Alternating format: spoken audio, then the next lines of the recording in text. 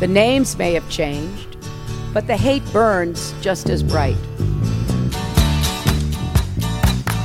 Oh, brother. Someone wake me when this election is over. Well, I don't know why I came here tonight. I got the feeling that something ain't right. No, it ain't.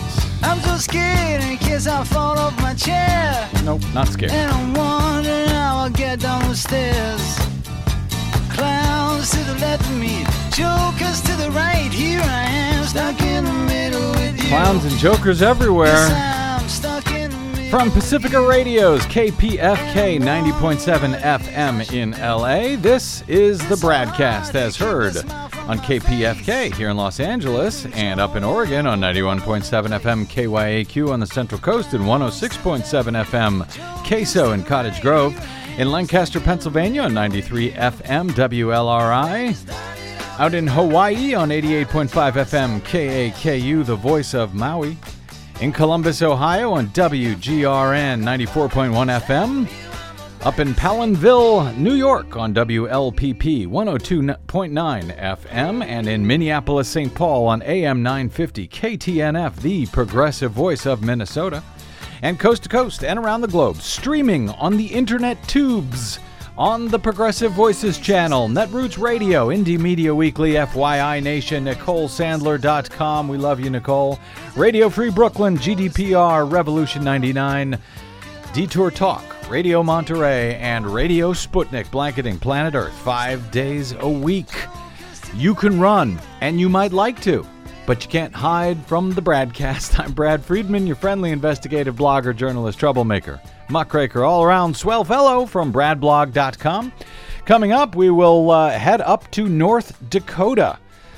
Beautiful North Dakota, I should add. Boy, would I like to go back to North Dakota right around now. Anyway, we will go up to North Dakota where an ongoing and growing protest by Native American tribes is hoping to block the construction of the massive Dakota Access Pipeline from the Bakken Shale region down to the Midwest. This huge pipeline. We will speak to, and this was after the Keystone XL pipeline. I believe Desi Doyen was going to run a similar route from up there as you. Well, similar-ish. It's a big area. Yeah, well, it's a big area, and this is a big same idea. It's a big pipeline. It's going to go across waterways to bring oil. Yeah. Well, we'll see, unless it's blocked by the Native Americans who are up there now trying to block the ongoing construction. We will speak to the chairman of the Standing Rock Sioux tribe about the occupation protest that is ongoing right now near the Standing Rock Sioux reservation and their what they consider to be sacred lands. The protest is growing. More and more folks are joining those protests. Members of tribes from around the country are joining and heading that way. We'll talk to him about that and about his day in federal court in Washington, D.C. on Wednesday, where the tribe is attempting to get an injunction against the ongoing construction of that pipeline by Texas-based energy transport corporations. After the approval for the permit was granted to the company for the construction of the pipeline, permit granted by the U.S. Army Corps of Engineers. Yep, it's shaping up as another standoff between Native Americans and federal authorities in the Dakotas. What could possibly go wrong? Also, Hillary Clinton unleashed an offensive today against Donald Trump and what she describes as his white nationalism. We will have some of that in a moment. She has just wrapped up her speech today in Reno, Nevada. As well, recovery efforts following the massive earthquake in central Italy on Wednesday continues. The death toll, we reported on this yesterday. Now the death toll is up to about 250, with hundreds more injured and more still missing. So that death count, I'm afraid, is likely to rise. Desi Doyen you'll be back with us, of course, with the Green News Report a little bit later. Yep. On that massive flooding in India that is shockingly just getting so little attention. You offer a reason why that is in today's report. And I guess we should be, of course, there's some more dark news as usual in your Green News Report, but there's also some bright news because we are now celebrating this week. Here's something to celebrate. I knew we'd find something. The 100th anniversary, 100th birthday of the National Park Service. Yes, that's the folks that make sure that our national parks are still here. Our national treasures are still here. And, if you haven't visited the national parks, I don't know what the holdup is, man. I'd be there today if I could.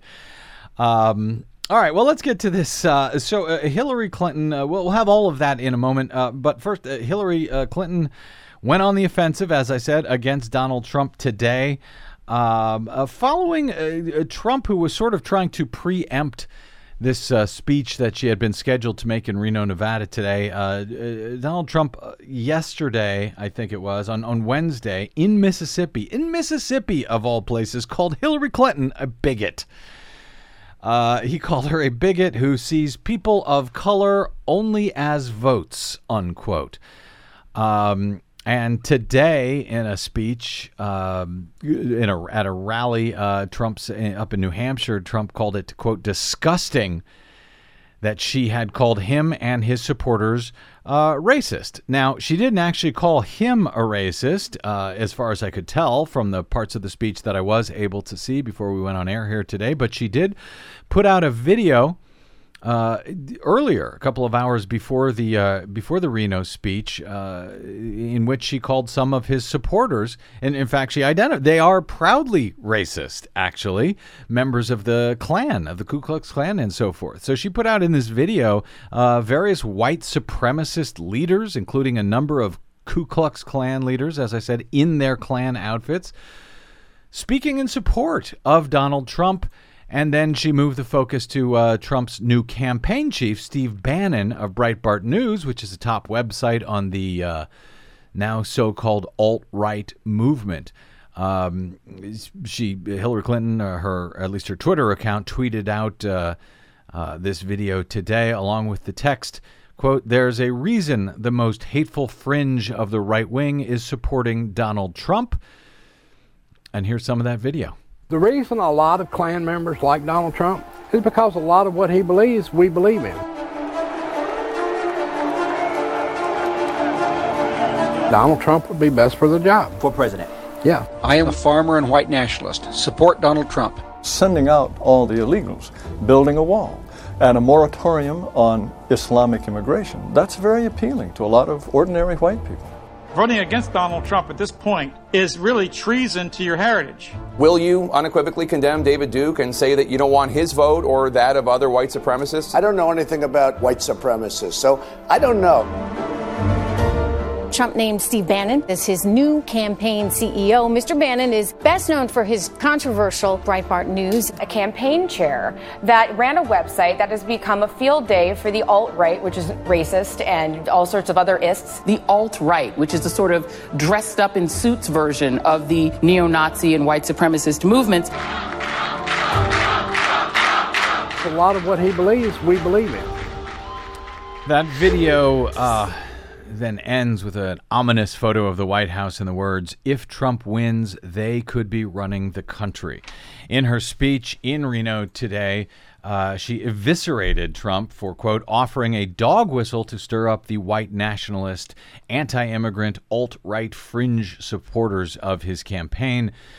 TPM notes that from the beginning, the GOP nominee had built his campaign on prejudice and paranoia, as Clinton described it, all the while inviting the radical fringe to take over the Republican Party.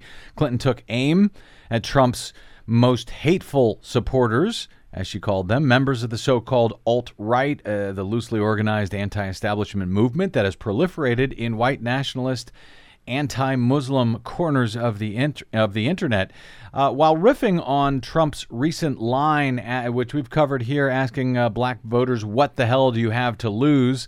by casting a vote for Donald Trump. Clinton said that Trump had a lot of gall to ask the communities that he has ignored and mistreated for decades what they have to lose under a Trump presidency. She criticized Trump again for bringing Steve Bannon of Breitbart News on board to lead his campaign. She read some of the headlines that the site has published during Bannon's tenure there at Breitbart News, including posts such as headlines such as "Birth control makes women unattractive and crazy." Nice. Don't look at me like that, Desi Doyen. I didn't write it. And Gabby Giffords, "The Gun Control Movement's Human Shield." Jeez. Gabby Giffords, of course, was shot in the head, almost killed, actually reported as dead some years ago. Congresswoman from Arizona and giving at a rally, I guess, outside a supermarket in Tucson, Arizona. She was not killed.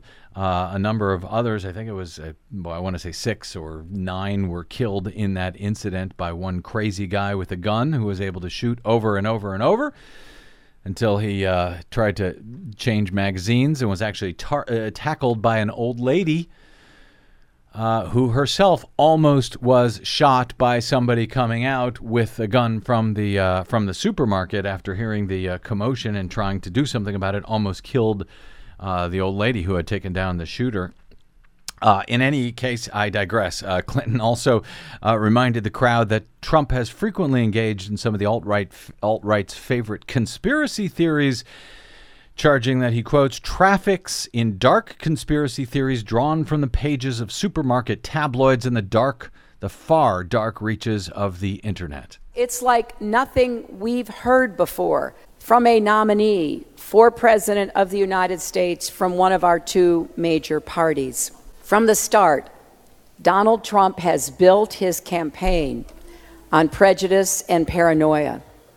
He is taking hate groups mainstream and helping a radical fringe take over the Republican Party. So no one should have any illusions about what's really going on here. The names may have changed. Racists now call themselves racialists.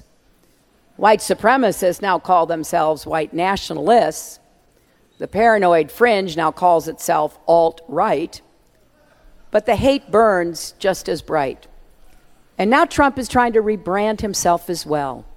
But don't be fooled. There's an old Mexican proverb that says, "Tell me with whom you walk, and I will tell you who you are." But we know who Trump is. A few words on a teleprompter won't change that. He says he wants to make America great again, but more and more it seems as though his real message seems to be make America hate again. We wouldn't tolerate this kind of behavior before, and we wouldn't tolerate in our homes, and we should not stand for it from a presidential candidate.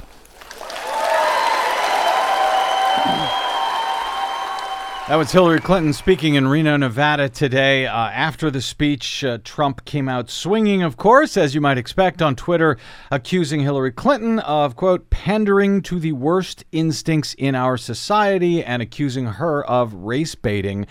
He later went onto CNN and called her a bigot over and over and over again. I guess it's the old I'm rubber and you're glue defense from Donald Trump. So that's what's going on in the American presidential campaign here, just about 75 days out from the election.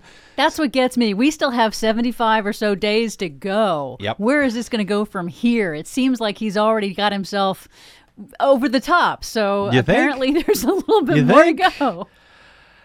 We will see where it goes in the next 75 days. I think they could be 75 long days, but we will see. I suspect we'll have more on that speech, Trump's reaction to it, and something we haven't even covered at all is really over the past few days that has happened this week. Trump has completely flip-flopped over his trademark campaign theme of deporting illegal immigrants from the country. He's completely flip-flopped on that and has reversed pretty much to the policies of, Marco Rubio and Jeb Bush, the guys who he had criticized for their immigration proposals. That's what Trump is now doing. It has made Ann Coulter absolutely crazy.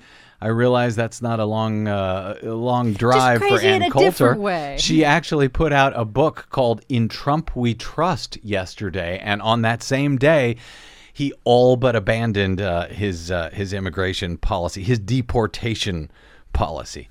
Anyway, yeah, I suspect we'll cover that whether we like it or not in the days ahead. Until then, let's take a quick break here, and we will come back with this enormous $3.7 billion pipeline set to run nearly 1,200 miles from the North Dakota Bakken Shale region down to refineries in southern Illinois, unless the Native American tribes in the Dakotas can stop that from happening. We will be speaking to the chairman of the tribe taking the lead there next on the BradCast. I'm Brad Friedman. Don't go away.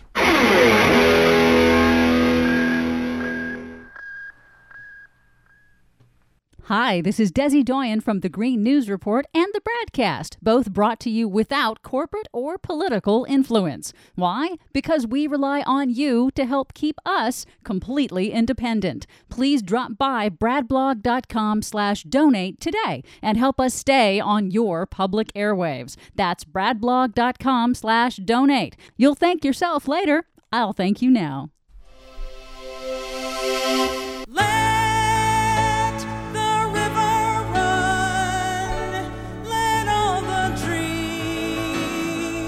Wake the nation, come the new Jerusalem.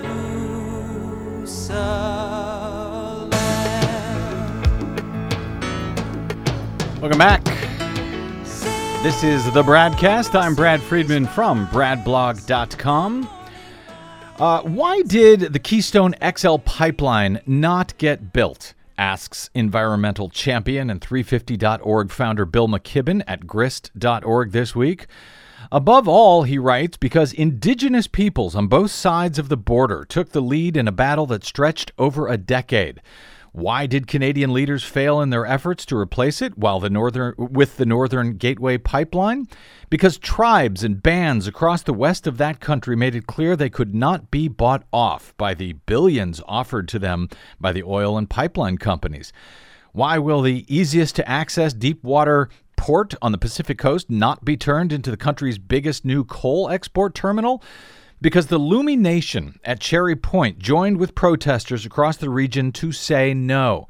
This same dynamic, he writes, is at play around the world, where indigenous peoples from the Amazon to the coral atolls of the Pacific are doing more than anyone else to slow down the grinding destruction of our Earth. This week, McKibben says, the center of the fight for our planet's future has shifted to Standing Rock Sioux Reservation, straddling the border between North Dakota and South Dakota. There, he explains, tribal members have been, well, standing like a rock in the way of the planned Dakota Access Pipeline, a huge hose for collecting oil out of the Bakken Shale and carrying it off to the Midwest and the Gulf where it can be made into gasoline. The standoff has been picturesque and dramatic, featuring American Indians on horseback, but mostly it's been brave and lonely, far from most journalists and up against the same forces that have made life hard for indigenous peoples for centuries. The U.S. Army, for instance, it's the Army Corps of Engineers, he says, that last month granted Energy Transfer Corporation the permit necessary to start construction near the reservation, despite a petition signed by 150,000 people and carried on foot by young people from the reservation all the way to Washington. The enormous $3.7 billion pipeline, about the same width as the rejected Keystone pipeline, is currently set to wind nearly 1,200 miles from North Dakota down to refineries in southern Illinois.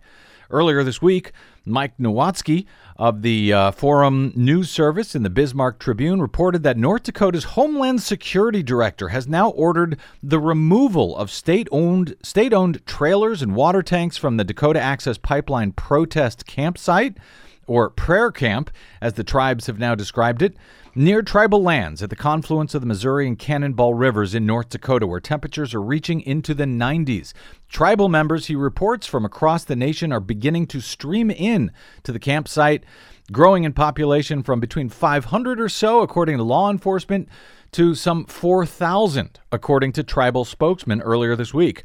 all in what could be a protracted effort to stop the next major American oil pipeline from being built at all. This week, the tribes were in court in Washington, D.C., asking for an injunction to stop the construction.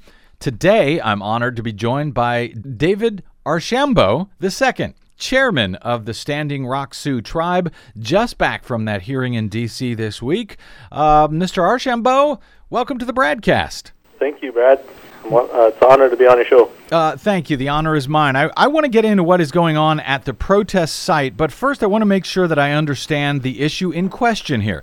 The Dakota Access Pipeline, at least as I understand it, has been rooted around tribal reservation lands. So if so, what is the exact complaint and or the concern of your tribe concerning the construction of this new pipeline? So the Dakota Access Pipeline is from an Energy Transport Partner. Energy Transport Partner is a Dallas-based corporation. This Dallas-based corporation is coming into North Dakota with plans to build pipeline. Now, what our complaint is we have ancestral grounds, ancestral lands, we have treaty lands, and we have the current day reservation that we live on. Our treaty lands, we have a treaty in 1851, is where this pipeline is going to cut through. We know there are sacred sites there. We know that there are things that we cherish, and we were never given an opportunity up front to have the pipeline avoid those things. There were two routes that were chosen. One was to avoid our ancestral lands, our treaty lands, and go north of Bismarck, North Dakota, the state capital of Bismarck. And that route was not chosen because someone from the city said we have fresh drinking water. When they chose our route, we raised the same concerns. We need fresh drinking water. We have water intakes. They tell us, there's a very little chance that this would ever be breached. And so I said, why don't you put it north of Bismarck then? Because there's a population of people there, and if it does breach, then there's a greater impact. And the thing that bothers us is that it doesn't matter of the size or the significance of the impact. There still will be an impact. Anything that's man-made will have an impact. So what we look at are not only our ancestral sites, but we're looking at the future generations. It may not be impacting our drinking water today or tomorrow if it does go through, but we have to look after the kids that are not even here yet. So what we're really doing is we're talking for our ancestors who are no longer here and can't speak, and we're talking for those children who are not even born yet from our nation. So we have there's a serious issue here with these Dallas-based corporations that are driven by greed and money to get a project done at all costs. And the cost that has to be paid is a burden placed on tribes. And it's not just here, it's across the Indian country. That's why you see this unity coming together. You see tribes everywhere saying, we are still here. Please don't ignore us anymore. When I say anymore, it goes back to the 1851 treaty. That land was a contract entered into by the federal government with the tribal nation. That before the ink was even dry, that treaty was broken. We entered into another treaty, the 1868 treaty, and that treaty is broken.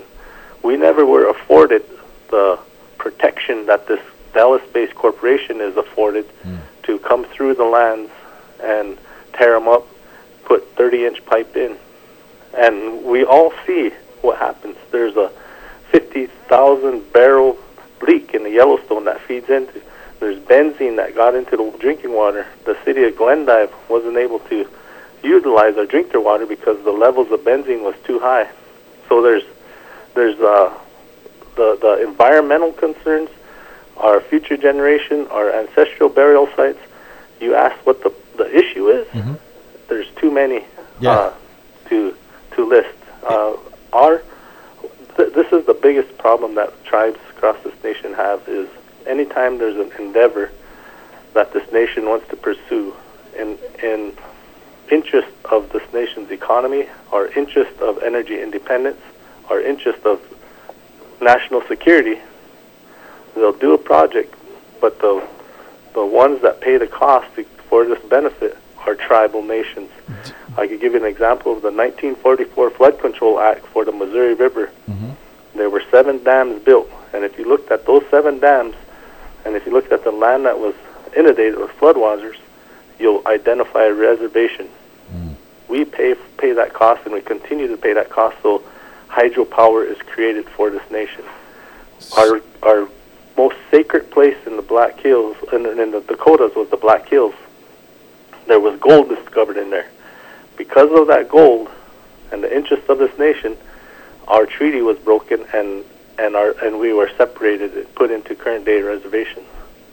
Our reservations lands were allocated to individual members, and whatever was left over was given. So we were never afforded the rights that this Dallas-based company gets to destroy Mother Earth, and it's disturbing to us. So I know in our injunction we're specific to ancestral burial sites in our argument, but it goes way above and beyond that, and now we're starting to see other issues surface. And what does the did I understand you right that there was 2 different options for the route, and in both cases they said, well, if the pipeline is breached, it could affect the drinking water, but it will affect more drinking water if it is at Bismarck rather than less drinking, the drinking water of fewer people at the tribal area. Is that basically what they said to you? Yeah, because there's a concentrated number of people located in Bismarck, or let's say 160,000 people. Yeah. If there's a breach, their drinking water would be affected. Because there's only 8,000 people that live on my nation, they said it's a less impact. But what they don't take into consideration are all the communities and all the people who are downstream, the millions of people downstream from us. They're only looking at a site. Right, the local site there, as opposed to the poison that continues downstream. Now, that your tribe has filed for an injunction, as you noted, to block, as I understand it, to block construction of the pipeline. You were at the hearing in federal court in Washington, D.C. on Wednesday. What specifically does the injunction seek at this time? Are you hoping to shut down the entire pipeline, or just simply have it rerouted around your tribal lands? Right now we're asking that they just stop construction and give us an opportunity to demonstrate and show where their sacred sites. And if there's a sacred site identified, located, then let's discuss how to do. And that may mean reroute, or may mean do not construct anymore.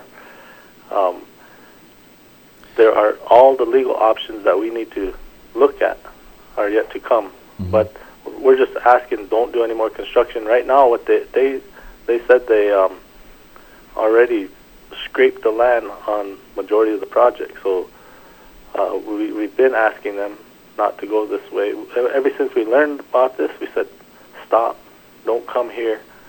It's a half-mile away from our reservation, and it seems like the company out of Dallas, and the Corps of Engineers, the federal government does not listen. And right now what's happening is tribes are helping people remember that we are here and we still exist and we are a strong voice, and to take notice.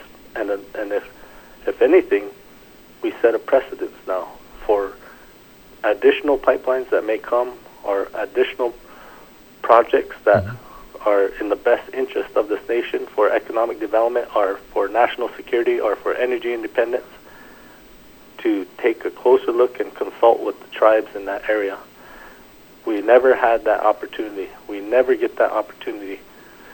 They'll say that there was a public commission hearing.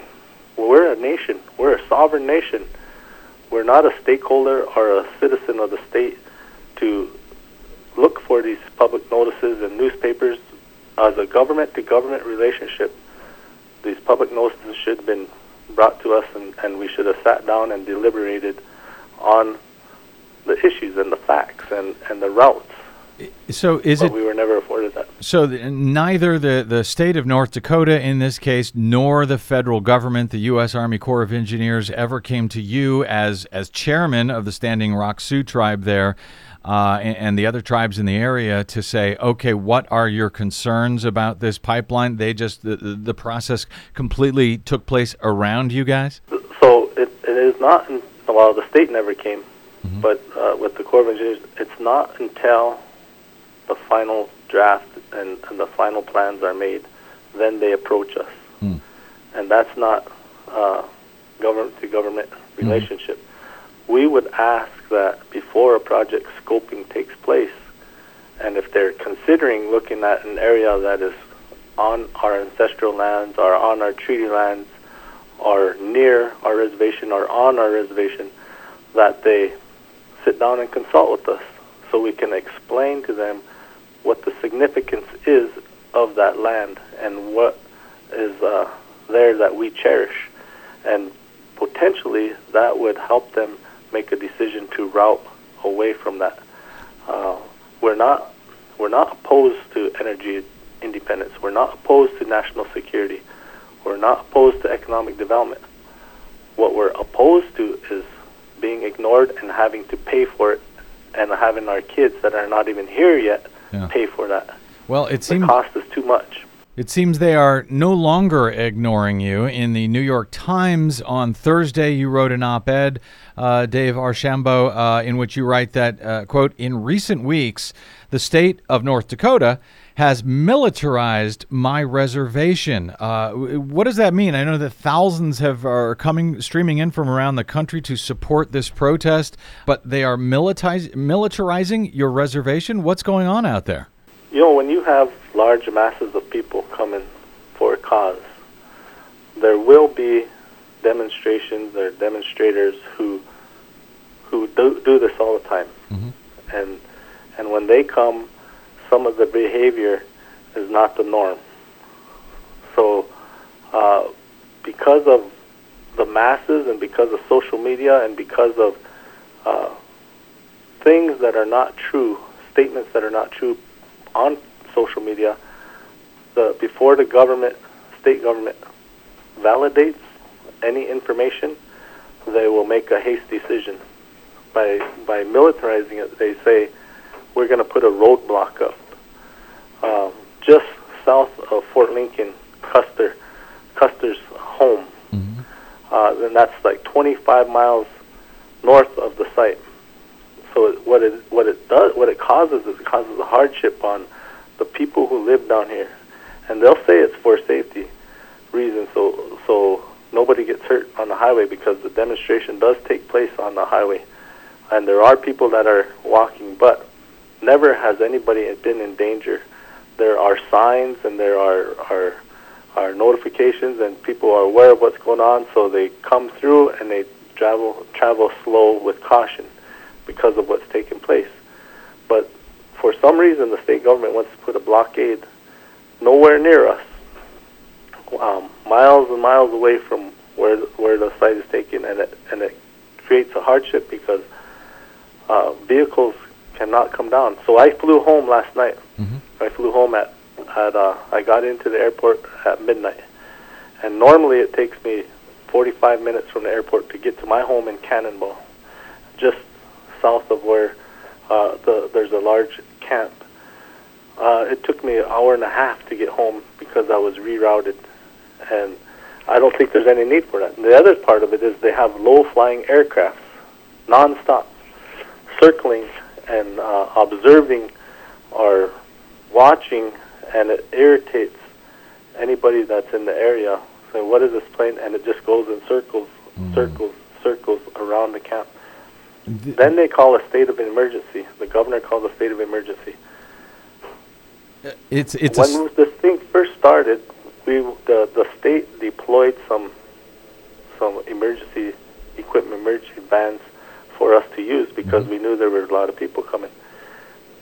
They had the equipment down there. They declared a state of emergency, and a few days later, they take their equipment out. So they leave us without anything. So that's fine. We can manage on our own, but it just doesn't make sense, and it's just not right. And and it's making us feel like, what did we do wrong? We're trying to let the world know there's a wrong going on, but yet it makes it look like we are doing something wrong. As I understand, North Dakota's Homeland Security Director has ordered the removal of state-owned trailers and water tanks from the Dakota Access Pipeline protest campsite earlier this week, citing mounting reports of unlawful activity, according to the Bismarck Tribune. So what has the removal of those services? This is drinking water. I know that, thanks in no small part to global warming, it's getting hotter and hotter out there this week, where the protesters are camped out. How many people do you estimate are now at that campsite, and are people able to get access to drinking water and other services that they might need out at the protest site? There's a lot of support. The number of campers, number of people varies. I know we would probably be over 1,000 right now, and it can go up and it can go down. People come and they go just to show support. We had over 120 tribal nations submit letters of support or resolutions saying they're behind us on this effort. So there are a lot of people, and as far as the resources go, we are maintaining. We brought our own. We brought a horse trailer that has supplies in there to replace the emergency service needs. We brought a horse trailer in that we put our supplies in. We brought a 300-gallon tank, and if we have to go and get that filled more often, then we'll get more water. And then there's the support from other nations where they bring all kinds of stuff. They bring perishable food, non-perishable food, meat, and so the camp kind of took a life of its own, where we have services to meet the needs, the smallest needs, that if there are any. We're okay. If the state wanted to remove those, that's fine. But it's just a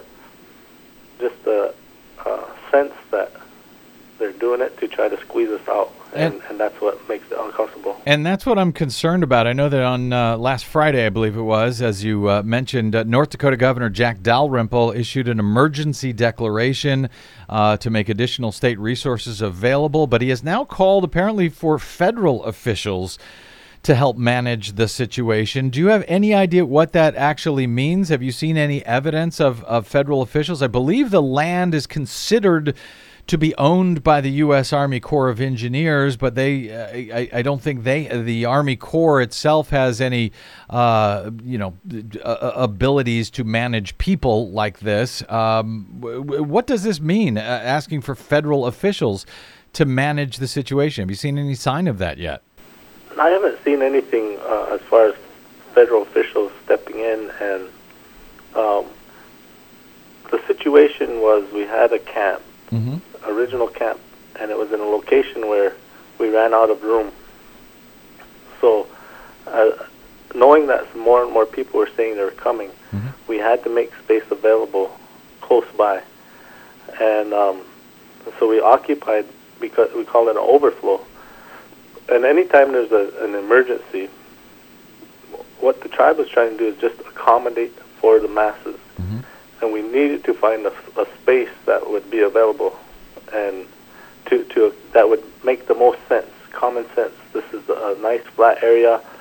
It's along the Cannonball River. It's on Corps land. It's not a private owner land. Landowner doesn't own it. And it's campers camp on Corps land all the time. Because it happened so quick, we said we'll make the space available, and in the process we'll have a permit. We'll be working on getting the permit for it. So that's what we have been doing. We're working on this. I actually have a call here to the Corps in regards to this permit. I'm speaking with Dave Archambault, the second, the chairman of the Standing Rock Sioux tribe. I have seen photos, I believe, of you, Dave, with President Obama in years past. Have you been able to make any appeal to the president, to the White House concerning this matter? Have you heard anything back from the White House in regard to these concerns you've had? We drafted letters and we sent them in. We let the staff know that we're reaching out to him, asking for his assistance. We asked for our congressional representatives for assistance, but I don't think it's like the president really hasn't responded. Not sure if he's aware of the magnitude of this issue. The delegates from our state, they are in support of the pipeline because of the economic development. But I just try to explain to them that it can be done. If I was them, I would avoid water. Water's too precious, especially in the time when there's a shortage of water worldwide, and you can still achieve their goals. If it's economic development, energy independence, whatever their goal is, it can still be achieved if it's thought out, and if we had some input in this thought. There were a number of arrests last week, Mr. Chairman, including, I believe, you as tribal chairman. What were those arrests for? Have all the protesters since been released? And what happened that led to those arrests? Yeah, I've been arrested, but the Dakota Access Company had filed a suit on me. So until we go through a hearing, I'm not going to talk about that issue right now. Fair enough. But everyone is okay. The protesters who were arrested, the campers, are no longer being held at this point? Not that I know of. Okay. And do you expect more folks, more tribes? I think I saw a report. There was some dozen or 20 different people from some 20 different tribes now there. Are you expecting more to come? And how long will you guys be camping out there? Is this for the long haul until you get a decision from the federal courts on this? There's no timeline. We're not talking about timelines. We're just looking at how can we build awareness of the unjust acts that are being done to Indian country, and this is one battle. There will be many battles, but the way we're approaching this is a peaceful battle. We are doing it in a good way, with unity and prayer, and not with combat or violence. And with unity and prayer, that sends a really strong message across the nation, across other countries, across the world, that prayer is powerful, and our prayers are being answered with the support that shows up. So I can't give you a timeline of how long we're going to be there or what's going to happen or what we're going to do. I just know that we're going to continue to be united, and we're going to continue to pray, and this is going to be a pathway on how to address other issues or concerns that may be present with our tribes or with our people. When do we expect a decision from the D.C. court at this time concerning your injunction to stop the construction of the pipeline there? The judge. We were anticipating 3 results yesterday. One was to rule in our favor. That would have been the most favorable. The second would have been to rule in the defendant's favor. That wouldn't have helped us. Right. I wouldn't have been.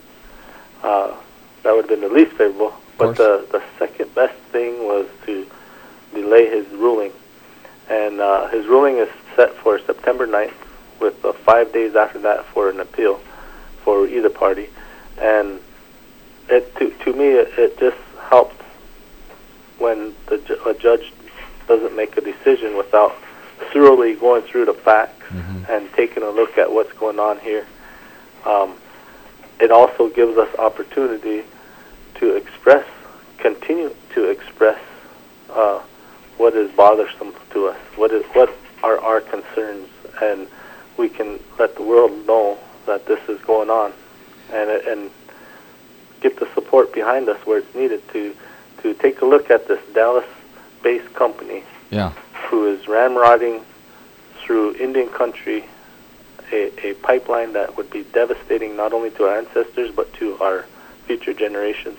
Has the construction, while you're waiting for this decision, then the construction has at least temporarily been halted until you hear back from the courts? I'm not sure.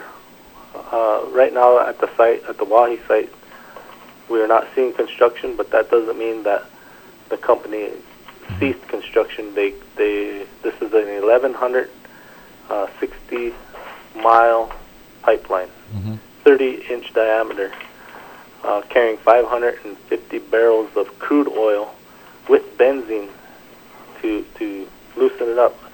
And this is going in. They're doing construction all along this.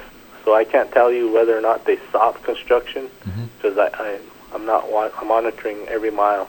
But in the area, in other words, in the area of the protest, I know that they had been actually, building there. Has that been stopped nearby the protest campsite? Today, there's no construction. Okay, but it could start at any time. It sounds like. Dave Archambault, where can people get more info about what is going on down there, and how can they help? How can the rest of the nation, the rest of the world, actually help support your fight? I would say that if you want to be helpful and support, write to your Congress, write to your representatives, ask them to take a look at this and stop this pipeline from going in right here, so close to our nation and within our treaty lands. Send a message to them. The more people that do that, the better. You can go on the Standing Rock Sioux Tribal Facebook page, is where we're putting a lot of information out on that, because social media is a medium that is used in today's world. So we also have a website, standingrock.org, but a lot of the information we get, the letters of support, we try to post on our Facebook page. Very good. We'll point folks to both that Facebook page and standingrock.org. David Archambault, the second chairman of the Standing Rock Sioux Tribe. Good luck with the fight. Thank you for that fight, and I hope you'll not mind if we check back in with you in the days ahead as the fight continues, because I suspect it could be going on for quite a while, Dave. Okay. Thank you very much. You bet. Thank you very much. All right, a quick break, and we're back with the Green News Report and a bit more. I'm Brad Friedman. This is your BradCast.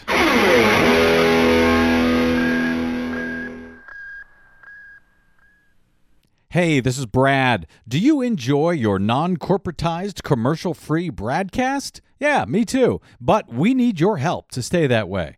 Please consider supporting the investigative blogging, broadcasting, and muckraking that we do here on the BradCast and the Green News Report and bradblog.com with a donation. It's easy.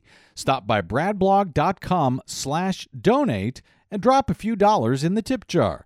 You can make a one-time contribution or an automatic monthly donation of any amount you like. It's easy. It'll take you about 60 seconds, and you'll help me and Desi stay on the air to continue our troublemaking and muckraking without the corporate influence of anyone.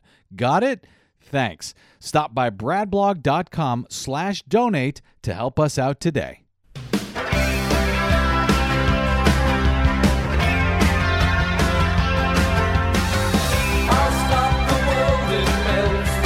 Welcome back to the BradCast. Brad Friedman from bradblog.com.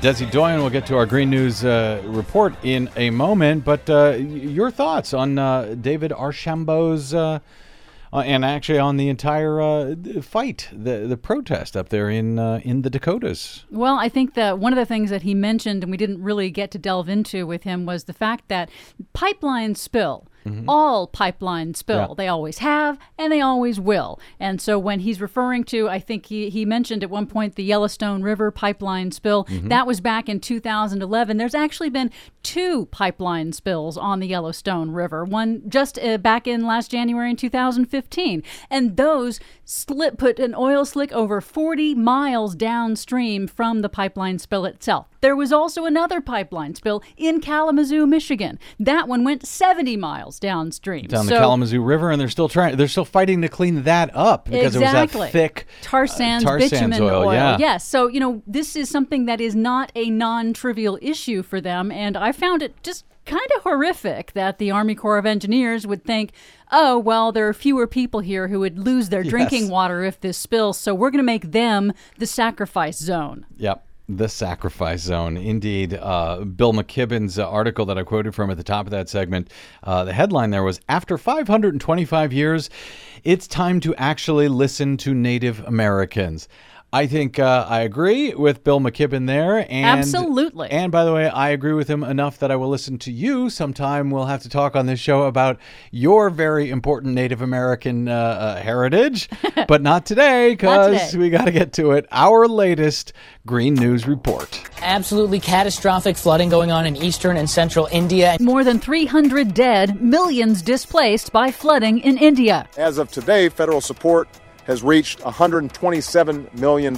President Obama pledges Louisiana flood victims will not be forgotten.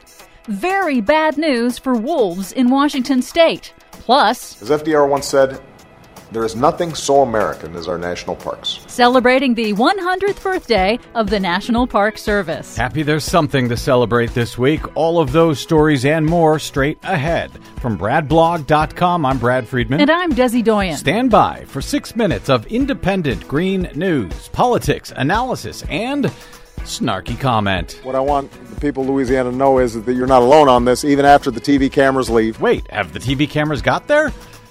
This is your Green News Report.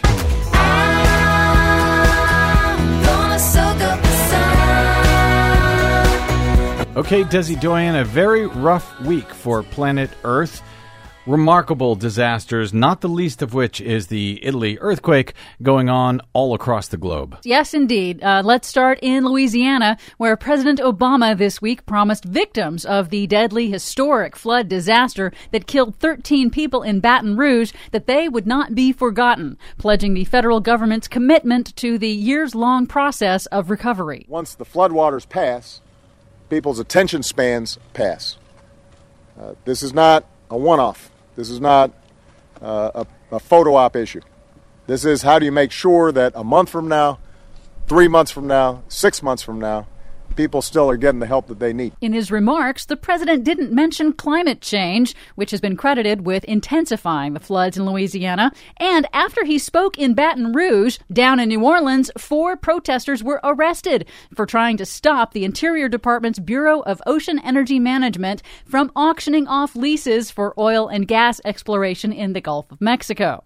Just to make matters worse. In central India, floods from heavy monsoon rains have submerged entire villages, killing at least 300 people and displacing more than 6 million, with thousands in relief camps. The devastation hasn't attracted much attention from the international media. The CEO of charity group Save the Children says that India's floods are, quote, seen as a chronic problem, so they often no longer attract adequate attention from either the media or donors that is necessary for emergency relief and long-term solutions. More than 300 are dead, millions are dislocated, and they're having trouble getting the media to even pay attention. Meanwhile, a new study concludes that natural disasters linked to climate change, like floods and droughts, are, quote, a threat multiplier that increases the risk of armed conflicts. The Potsdam Institute for Climate Research found that in the last half century, 23% of violent clashes in ethnically divided regions were preceded by environmental disasters. They said it, quote, played a prominent and almost ubiquitous role, specifically in areas that were already seeing deep cultural divisions. Well, that's not good news for India. Nope, it certainly isn't. And it's not good for the U.S. Republicans love to talk about national security, and once again, we have more evidence that climate change, which they think is a hoax, makes national security that much harder here in the U.S. In Montana, the U.S. Fish and Wildlife Service has shut down 183 miles of the Yellowstone River to stop the spread of a parasite that has killed thousands of fish. The parasite is thriving thanks to conditions created by extended drought and record warm river temperatures. The parasite poses no danger to humans, but humans are responsible for its spread. Bad news for wolves in Washington state, where the State Department of Fish and Wildlife has approved a plan to kill 11 wolves, comprising all of the remaining members of a single wolf pack. Ranchers and officials say the pack has killed at least 15 cattle since early July that were grazing on public lands. The Center for Biological Diversity criticized the extermination plan in a statement saying, quote, "We don't support the killing of the public's wildlife on public lands." Finally, speaking of public lands, Thursday marked the 100th birthday of the National Park Service. Not the parks, but the agency that manages them. Attendance is booming at the parks, but budget cuts forced by Congress have created a $12 billion backlog in maintenance. Last month, the Park Service proposed a controversial solution recognizing major donors with limited naming rights on some park items, similar to how museums recognize donors to raise funds. In honor of the National Park Service centennial, President Obama this week created the nation's newest national monument in Maine, the Katahdin Woods and Waters National Monument. That's the first step toward what is likely to be the last new national park ever for the Northeast. Here's an idea. What if we take those 11 wolves from Washington state and let them loose inside the U.S. Congress? Just an idea. For much more on all of those stories, please check out our website at greennews.bradblog.com. Don't forget, you can download our reports anytime via Stitcher, TuneIn, or iTunes. Find us and follow us on the Facebooks and the Twitters at Green News Report. From bradblog.com, I'm Brad Friedman. And I'm Desi Doyen. And this has been your Green News Report.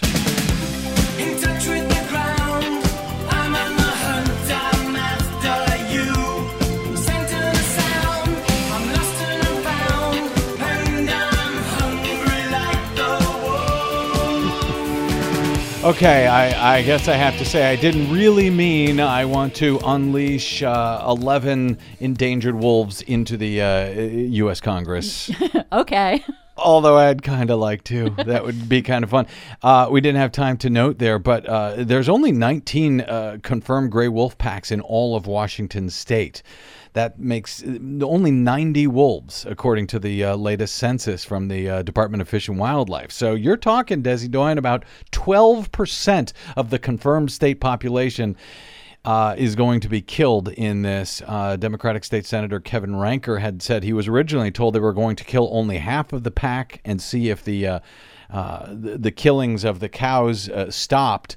But then he was removed that, no, we're going to kill all of them. So that he's very upset. They haven't implemented their first plan. They're just going straight to plan B. Yes, and there is some question whether the rancher is being responsible with where he's putting his animals, but the Wolf Advisory Council agreed with the decision, so we'll have to see if that works. Just two other things. That national monument, the new national monument that we have in Maine, really interesting story about how the co-founder of Burt's Bees has been trying to give this land away.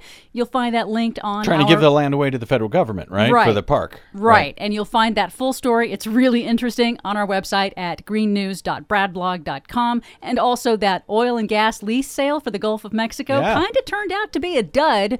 The federal government offered 24 million acres, only sold leases for 183,000 acres, probably because of the glut in oil prices means that, hey, maybe oil industry is not as interested now.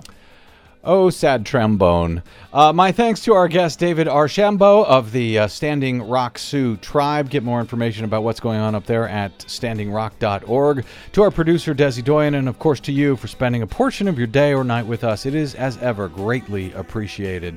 You can drop me an email if you like. I'm bradcast@bradblog.com. And you can find and follow me and say nice things or not nice things about me and to me on the Twitters and the Facebooks at The Brad Blog. That is it. Until we meet again, I'm Brad Friedman. Good luck, world.